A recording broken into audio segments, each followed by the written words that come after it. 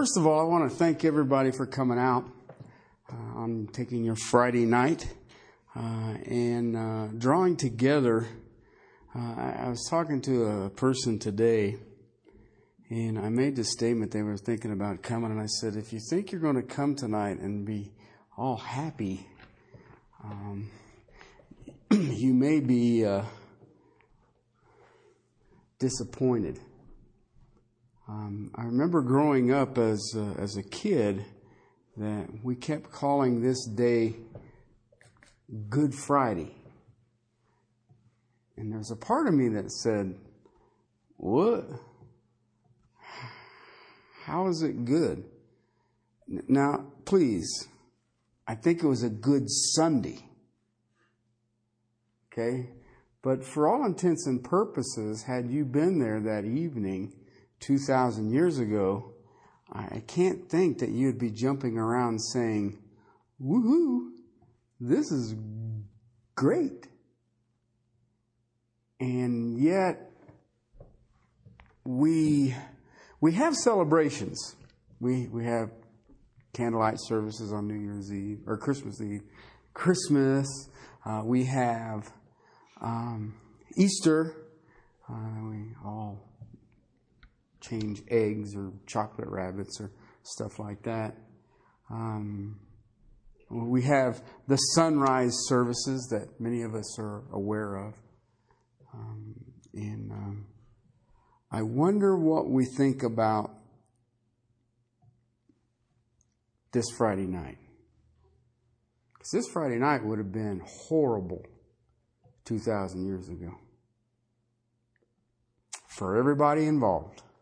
However you cut it, however you look at it, whatever you think about it. We call it Good Friday. And don't get me wrong, I like the benefits out of it. But I believe that we who are called by His name forget the horror of that day. And by forgetting the horror of that day, our little moral problems aren't that big a deal. And so tonight I hope to bring this back to focus. Let's have a word of prayer, and I want to look at Matthew's Gospel, the 26th chapter worked good for me. Father, we come before your throne. Father, thinking about why we are even gathered here today. And Father, you in eternity past planned to redeem us. And Father, the price for that redemption was one that no man could ever pay. And Father, I don't even know that any man would have stood forth to pay it if it were possible. And yet you did it. Father, I thank you. I thank you for Good Friday. And Father, I am overwhelmed by Resurrection Sunday. Father, may we draw to it, embrace it, rejoice in it, and cherish it. To your praise and glory. Amen. Beginning at verse 47, I'm going to show you some things that are kind of amazing. Because when I think about people today, verse 47 through 56, chapter 26 of the Gospel of Matthew, everybody fits in that text. Every human being that's ever walked the planet, every human being who will ever walk the planet has walked into this text. Verse 47 says, while he was still speaking, behold, Judas, one of the 12, came to accompanied by a large crowd. All right, now he has had the Passover. They have celebrated Passover. He has left the upper room in downtown Jerusalem. He has crossed the Kidron Valley. He's walked on the Mount of Olives. He's sitting there in a grove of olives in an olive press, a place that we call Gethsemane. And he's been talking to his disciples and explaining to him that it's almost over. And while he was speaking, Judas, one of the 12, came up accompanied with a large crowd with swords and clubs. The chief priests and the elders of the people. Okay? Humanity falls into this lumping. These were morally correct people. These were people who believed that what they were doing was absolutely right. And I see the bulk of humanity falls into this, what I call the crowd. You need to understand something. 4 days earlier, this same group said, Hosanna, King David. In 4 days, they're willing to arrest him. Now, he who was betraying him gave them a sign saying, whomever I kiss, he is the one, seize him. Immediately Judas went to Jesus and said, Hail, Rabbi. And he kissed him. And Jesus said to him, friend, did you hear what he said? Do you not understand what that means? It is somebody who knew Jesus. It's somebody who hung out with Jesus. It's somebody who watched Jesus. It's someone who was Jesus' friend. Friend, do what you come for. And then they came, they laid hands on Jesus and they seized him. So out of the group, you will see that there are people who will claim to be friends of Jesus. They have seen the work of Jesus. They have understood what it means to be close to Him. They grasp that. They know that. You have the mob that is just swayed by whoever wants to sway it. But in that mob, you will have people who will eagerly and easily betray Jesus. And you know what? I guarantee you that everyone in this room at one point in time has done that. Has done that. They came, they laid hands on Jesus, and they seized him. And behold, the one, those who were with Jesus, reached, drew out his sword. Now, this is what I call the frail disciple. Okay? Listen, if you're saved tonight, you are a disciple of the Lord Jesus Christ. Okay? You are a learner, a student of Jesus Christ. But sometimes we are a little bit frail. Standing next to Jesus, Peter drew a sword and he swung, struck the slave of the high priest and cut off his ear. Let me tell you something. I'm not a deep theologian. He was not aiming for the ear. Okay? But if you watch Peter, whenever Peter is very close, in proximity to Jesus, what happens?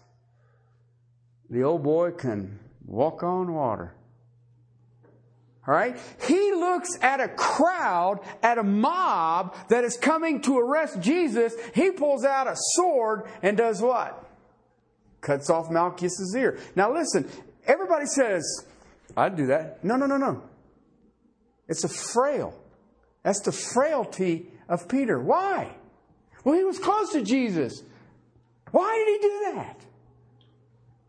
Jesus had already told him that he must go to Jerusalem and be handed over to evil and die. And Peter said, And what was Jesus' response? Get behind me, Satan. So what was Peter doing when he pulled out the knife and swung at Malchus's head?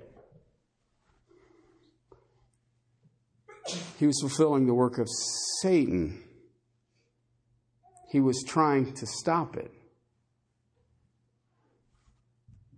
Interesting concept, isn't it? So now think about this. This is so much like us. We look at it and we think, here I am in the Mount of Olives. I'm ready, boy. You just bring them on. I'll cut every one of them's head off. He'll glue them back. Okay, and if they kill me, He'll raise me. Right? How many times have you got the perfect plan and yet forgot to ask, what does the King want? Here's my illustration of it, what I see today in the body of Christ. I see Christians all over the place who are looking for God's hand. I want to be a minister. Help me. And I'll run out here and I'll do this and I'll try that and I'll pray about this and I'll fast on this and I'll do this. How many times do you see people looking for His face? Because see, here's one of the things that I've learned the hard way. When I am looking at His face, I know what His will is. And I don't have to worry about whether He's going to help me or not. Because if I am in His will, then it is right on track. And yet Peter stood up, and we all look at Peter and think, well, just give me a bigger sword, Lord. I'll whoop them all. What's Jesus' response? Put your sword back in its place. For all those who take up the sword shall perish by the sword. Or do you think, and here's the part, or do you think that I cannot appeal to my Father, and He will at once put at my disposal more than 12 legions of angels? Now think about it. One angel killed 185,000 Assyrian soldiers. One angel. Do you know how many's in a legion? Does it matter? I've heard people say, well, according to Roman tradition, it don't matter. He could have brought one angel. And it is all taken care of. And that's basically what He's saying. You know what? You're going to help me? You really believe that you're going to help me? Look at verse 54. Okay, because see, you've got the crowd and the mob. You've got those who would betray, those who would deny. You've got the frail disciple who says, you know what, God, I'll deal with it. I'll fix it. Verse 54 says, how then will the Scriptures be fulfilled, which say that it must happen this way? You know why so many in the body of Christ today have no idea what God's will is? They've never read the book. The book will be fulfilled. Absolutely. It will be fulfilled. You don't get an option in it. He doesn't even ask you if you care. I will fulfill the book. Why? Because in the beginning was the Word was with God, the Word was God.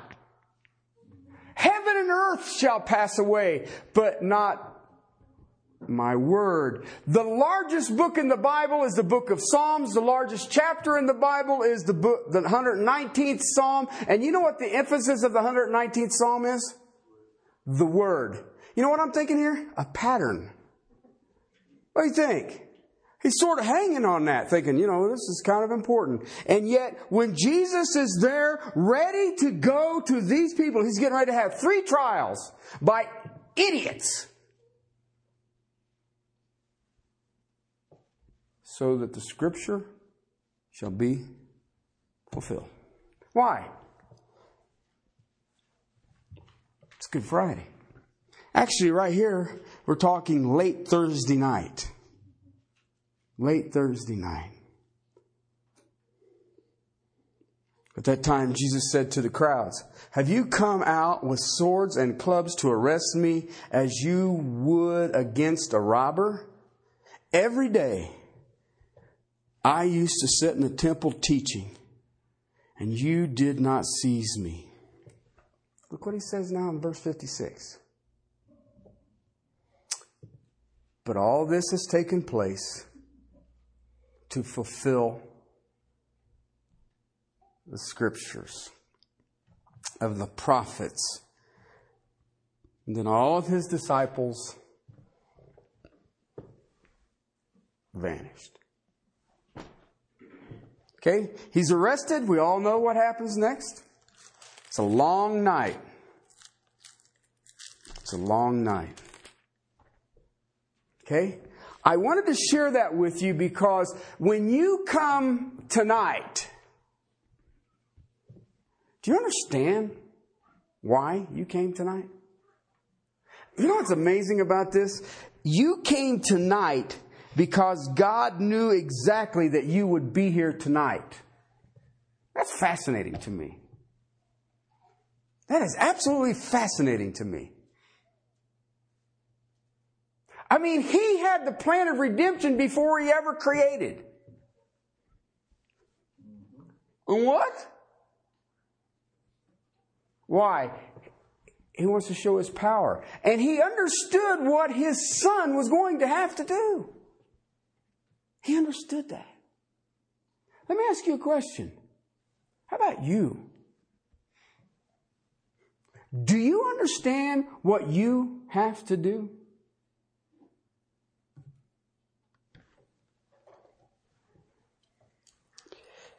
You cannot be saved and not have a plan. The problem is it's not your plan. It's His plan. I want to move over another chapter. Chapter 27, verse 28. He's been arrested. Peter's denied Him 3 times. He's been in front of Caiaphas. He's been in front of Annas. He's been in front of Pilate. Pilate trying to wash his hands of it. Even offers set Him free and to crucify a murderer named Barabbas. And the crowd says, no, give us Barabbas. Understand the 2 texts that I give you, 54 and 56, so that the Scriptures would be fulfilled. I remember sitting and talking to a guy one time, and he was very philosophical. I love them kind of people. And he asked me, he says, what would have happened if they'd have said, okay, free Jesus and crucify Barabbas, and the nation of Israel receives Him as their King and Messiah? And he asked me, he says, so what do you think would have happened? I said, Scripture wouldn't have been fulfilled. What? God said Scripture would be fulfilled. Which means at some point, they'd have still crucified Him. May have been next Easter. They'd have still crucified Him. They stripped Him, verse 28, chapter 27. They stripped Him and they put a scarlet robe on Him. And after twisting together a crown of thorns, they put it on His head. They put a reed in His hand. He knelt down before Him and they mocked Him, saying, "Hail, King of the Jews." They spit on Him. They took the reed and they began to beat Him on the head. Think about that for a second. You got the crown of thorns on there. That would have been very comfortable. Have somebody take something and beat on that crown of thorns.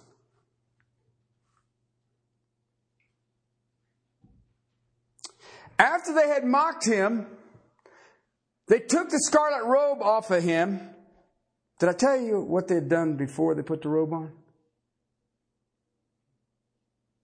They had scourged Him. Do you know what scourging is? It's leather strings with either brass or bronze or bone tied in knots on it. And it is literally meant to rip the hide off of something. And so they had did this on His back, and then they'd put a robe on it. It'd be like a big bandage. And then they played games with Him long enough that you would get some coagulation between the robe and the wounds, so that when they took it off, he would be very aware that it was taken off. They mocked him. Put on his old garments on his back on him, and they led him away to crucify him. As he was coming out, they found a man of Cyrene named Simon, had been there for the Passover celebration in Jerusalem, whom they pressed into service to bear his cross. He was losing a lot of blood. Okay? Everybody says he was losing a lot of blood. No, he was in a lot of pain. I don't care what you say. Roman tradition says you carry a cross member, and the poles are there. They nail you on the cross member, then they lay it on the pole, nail your feet on the pole, tie it, and then lift it up. I'll explain it to you in a few minutes. Okay? He came to a place of Golgotha, a place of the skull. They gave him wine to drink mixed with gall. All right, the gall mixed with wine was to numb you, was to make you a little incoherent. And after tasting it, he was unwilling to drink. He knew what it was for. And when they had crucified him, they divided up his garments among themselves by casting lots. Oh, yeah. That was to fulfill Scripture. Above his head, they put the charge against him. This is Jesus, the King of the Jews. At that time, 2 robbers were crucified with him, one on his right and one on his left, and those passing by hurling insults at him, abuse at him, wagging their heads and saying, "You who are going to destroy the temple and rebuild it in 3 days, save yourself. If you are the Son of God, come on down off the cross."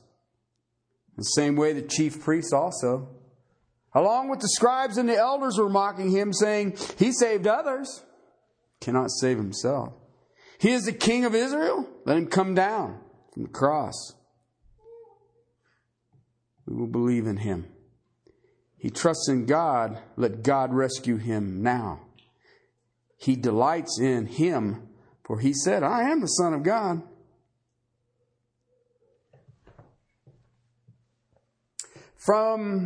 The robbers had been crucified with him, also were insulting him with the same words. Verse 45 says, "Now from the 6th hour," the 6th hour is noon, so sometime before noon, they hung him up on a cross. "Darkness fell upon the land until the 9th hour. The 9th hour would be 3 o'clock. On the 9th hour, Jesus cried out in a loud voice, saying, "Eli, Eli, lama sabachthani?" My God, why have you forsaken me?" And some of those who were standing there, when they heard it, began saying, "This man is calling for Elijah." Immediately one of them ran, taking a sponge filled it with sour wine, put it on a reed, gave him a drink. But the rest of them said, "Let us see whether Elijah will come and save him." Jesus cried out in a loud voice and yielded up his spirit. Okay? Now I want you to think about this for a second. Okay, they've beat him. They've scourged him. His back is basically ripped wide open. And to use my grandfather's phrase, he's bleeding like a stuck pig. They stuck a crown of thorns on his head, and if you know anything about that, that gives a lot of blood. Your scalp is very vascular, and it will bleed a lot. He has been up for a while. He has been beaten. He's been spit on. He's been made fun of. They've mocked him. They hung a scarlet or a crimson robe on him. He thought he was royalty. Try to wear this. And then they take him and they walk him out of the city to the place of the skull. He's weak, he's fatigued, he's hurting. Let me tell you something. Jesus Christ was 100% man, which means that pain was as painful as anything you have ever experienced. He didn't hurt different than you. It hurt. It hurt emotionally to have these people 4 days ago say, Hosanna to David. Now they want him dead. It hurt him to see Peter try to kill this guy, and he's already explained to Peter, no, this is the way it's supposed to be. It hurt him that the other 10 guys vanished. It hurt him that his friend betrayed him with a kiss. But I want to tell you about crucifixion. They take your body, they put a rope around your, would have been around your elbows where you would have carried the cross member to the point of your execution. That's why Jesus says you will bear your cross. Okay? Well, my wife is my... No! It is the instrument of your execution you will bear.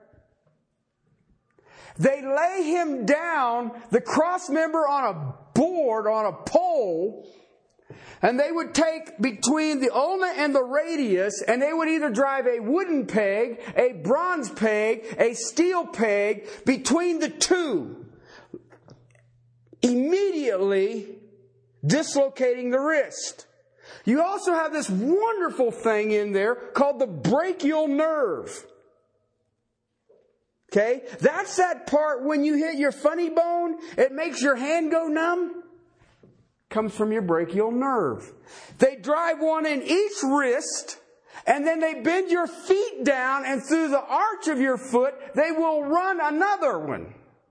Then they will take, and they will have 2 rings out on the outside where your hands are, and they will take a rope, and they will slide the down post into a pocket.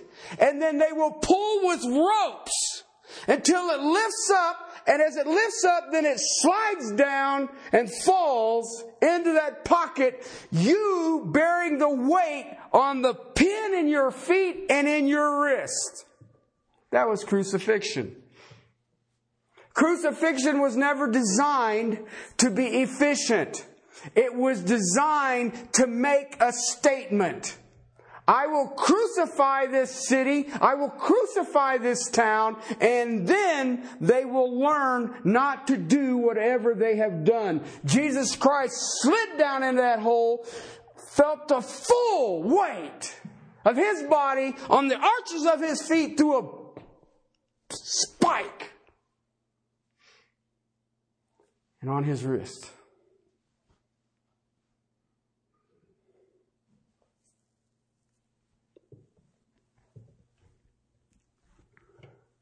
And He did that for you and me.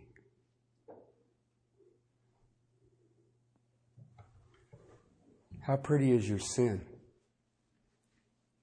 Not my sin. How pretty is your sin?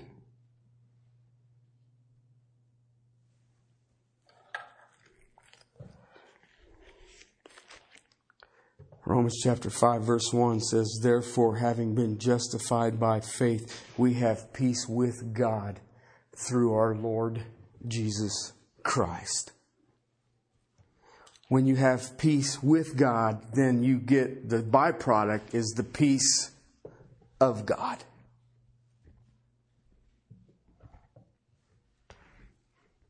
That's Good Friday. I have been justified by faith. I have peace with God through the Lord Jesus Christ. That's crazy stuff, people. The King dies for His people? What? No. Creator dies for creation. It's weirder than that. And I watch people, and I am guilty. He had to hang on the cross for me.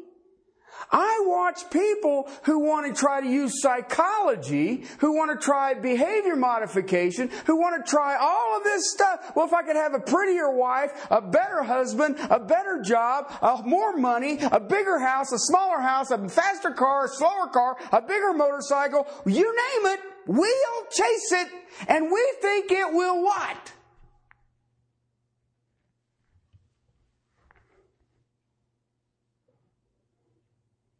What will it do? It will mock the death of Jesus Christ. That's what it does. That's what it does. Now then, I want you to think about this for a second, because we have this thing that we do. We call it the Lord's table. The Last Supper. Some people call it communion. Okay? Do you know what communion is for?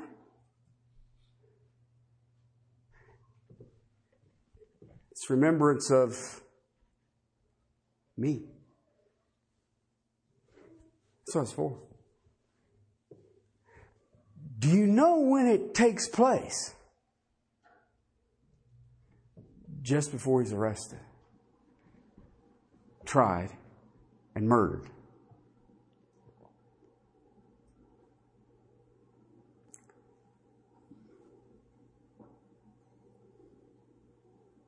We stand tonight justified by faith through the Lord Jesus Christ. It took a cross. It took a crown of thorns. It took scourging. It took the heartache of being betrayed. It took the heartache of seeing these 11 men vanish. You know, we always, Peter denied him 3 times. Well, you know what? At least Peter was close enough to deny him 3 times. The other 10 weren't nowhere around. And yet, you go back to the text that I gave you out of 26, you have the mob. I see a mob in the church today. And I see on certain days, hallelujah, Jesus. But why do I listen to you preach and I don't feel better?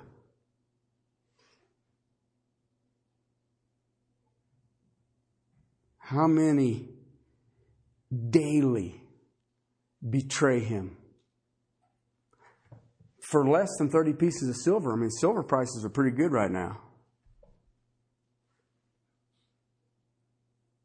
But for less than 30 pieces of silver. How many, I am your disciple, but I'm going to do it my way. And the whole time Jesus stands and tells us it is to fulfill the Scriptures. Do you understand that? Do you understand? Let me give you a fulfilling of the Scriptures, a promise. You know, we always like God's promises. You've seen them, they got little books that these are God's promises for you. Read these. Do you realize that there will come a time when men will not hear sound doctrine and will heap to themselves teachers that tickle their ears? Do you know what's amazing about that text? That's a promise. What about the promise that says, in this life you will have tribulation? What about the promise that says, the world hated me first, but they'll hate you also? Well, I don't know about that. And yet, look at what we do. We prostitute the gospel. We prostitute the cross because we're trying to get people saved? No. I won't do it. You know, I've had people ask me, do you believe that the church will go through the great tribulation? And I said, I'm not.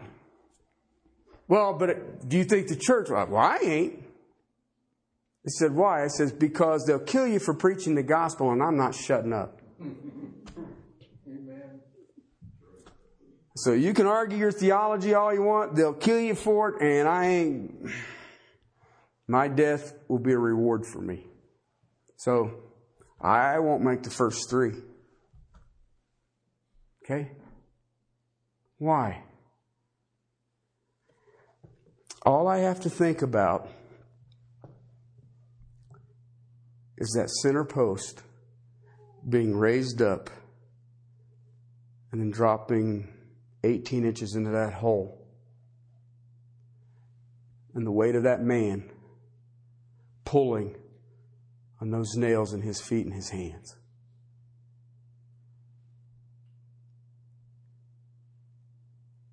And then that phrase, Eli, Eli, lama sabachthani. The one thing that Jesus Christ endured that I can never, ever taste any form of. Why have you forsaken me? I'll never taste that. I may end up crucified. I may end up scourged. I may end up beaten. I may end up any number of ways to exit stage left.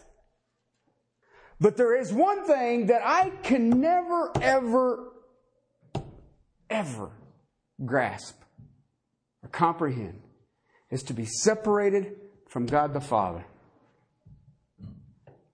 That statement is for my sin. My sin. A phrase that we overlook on a regular basis is in the 27th chapter, verse 50. Jesus cried out again with a loud voice and yielded up his spirit. Okay, we don't really pay much to that, but I want to tell you something about that verse. He ceased himself to exist is an appropriate translation for that. He stopped his life. No human being has that ability. I cannot stop my life. Can't. I can OD, but the drugs will stop my life. I didn't. I can shoot myself. The bullet will stop my life. I could be in a car crash, but the trauma of that impact will stop my life. But I cannot stop myself from living. And that verse says, he yielded his spirit. He stopped. Gives a whole new meaning to tetelestai. It is finished. Okay? And I'll remind you of this. All authority has been given to me in heaven and on earth. Go therefore and make disciples of all the nations, baptizing them in the name of the Father and of the Son and of the Holy Spirit, teaching them to observe all that I have commanded you, and lo, I am with you always, even to the end of the age. That's why it's Good Friday. Father, you paid a price. You paid a penalty. You paid a ransom that no human being could ever pay. And Father, you tell us that your Son did it for the joy of it. The joy of pleasing his Father, the joy of drawing the redeemed into the kingdom eternal. Thank you. Father, as we gather this night, this day, this time, we think that 2,000 years ago, you hung on a cross to be separated so that we would never have to be. Father, may your people who are called by your name understand that, lo, you are with us always, even to the end of the age, and that we have peace with you and the peace of you. And I praise you for this time. I praise you for these precious people and what they mean to my life. And Father, I pray that we will walk shoulder to shoulder till that day our faith becomes sight. In Christ's name. Amen. Rejoice. He is alive.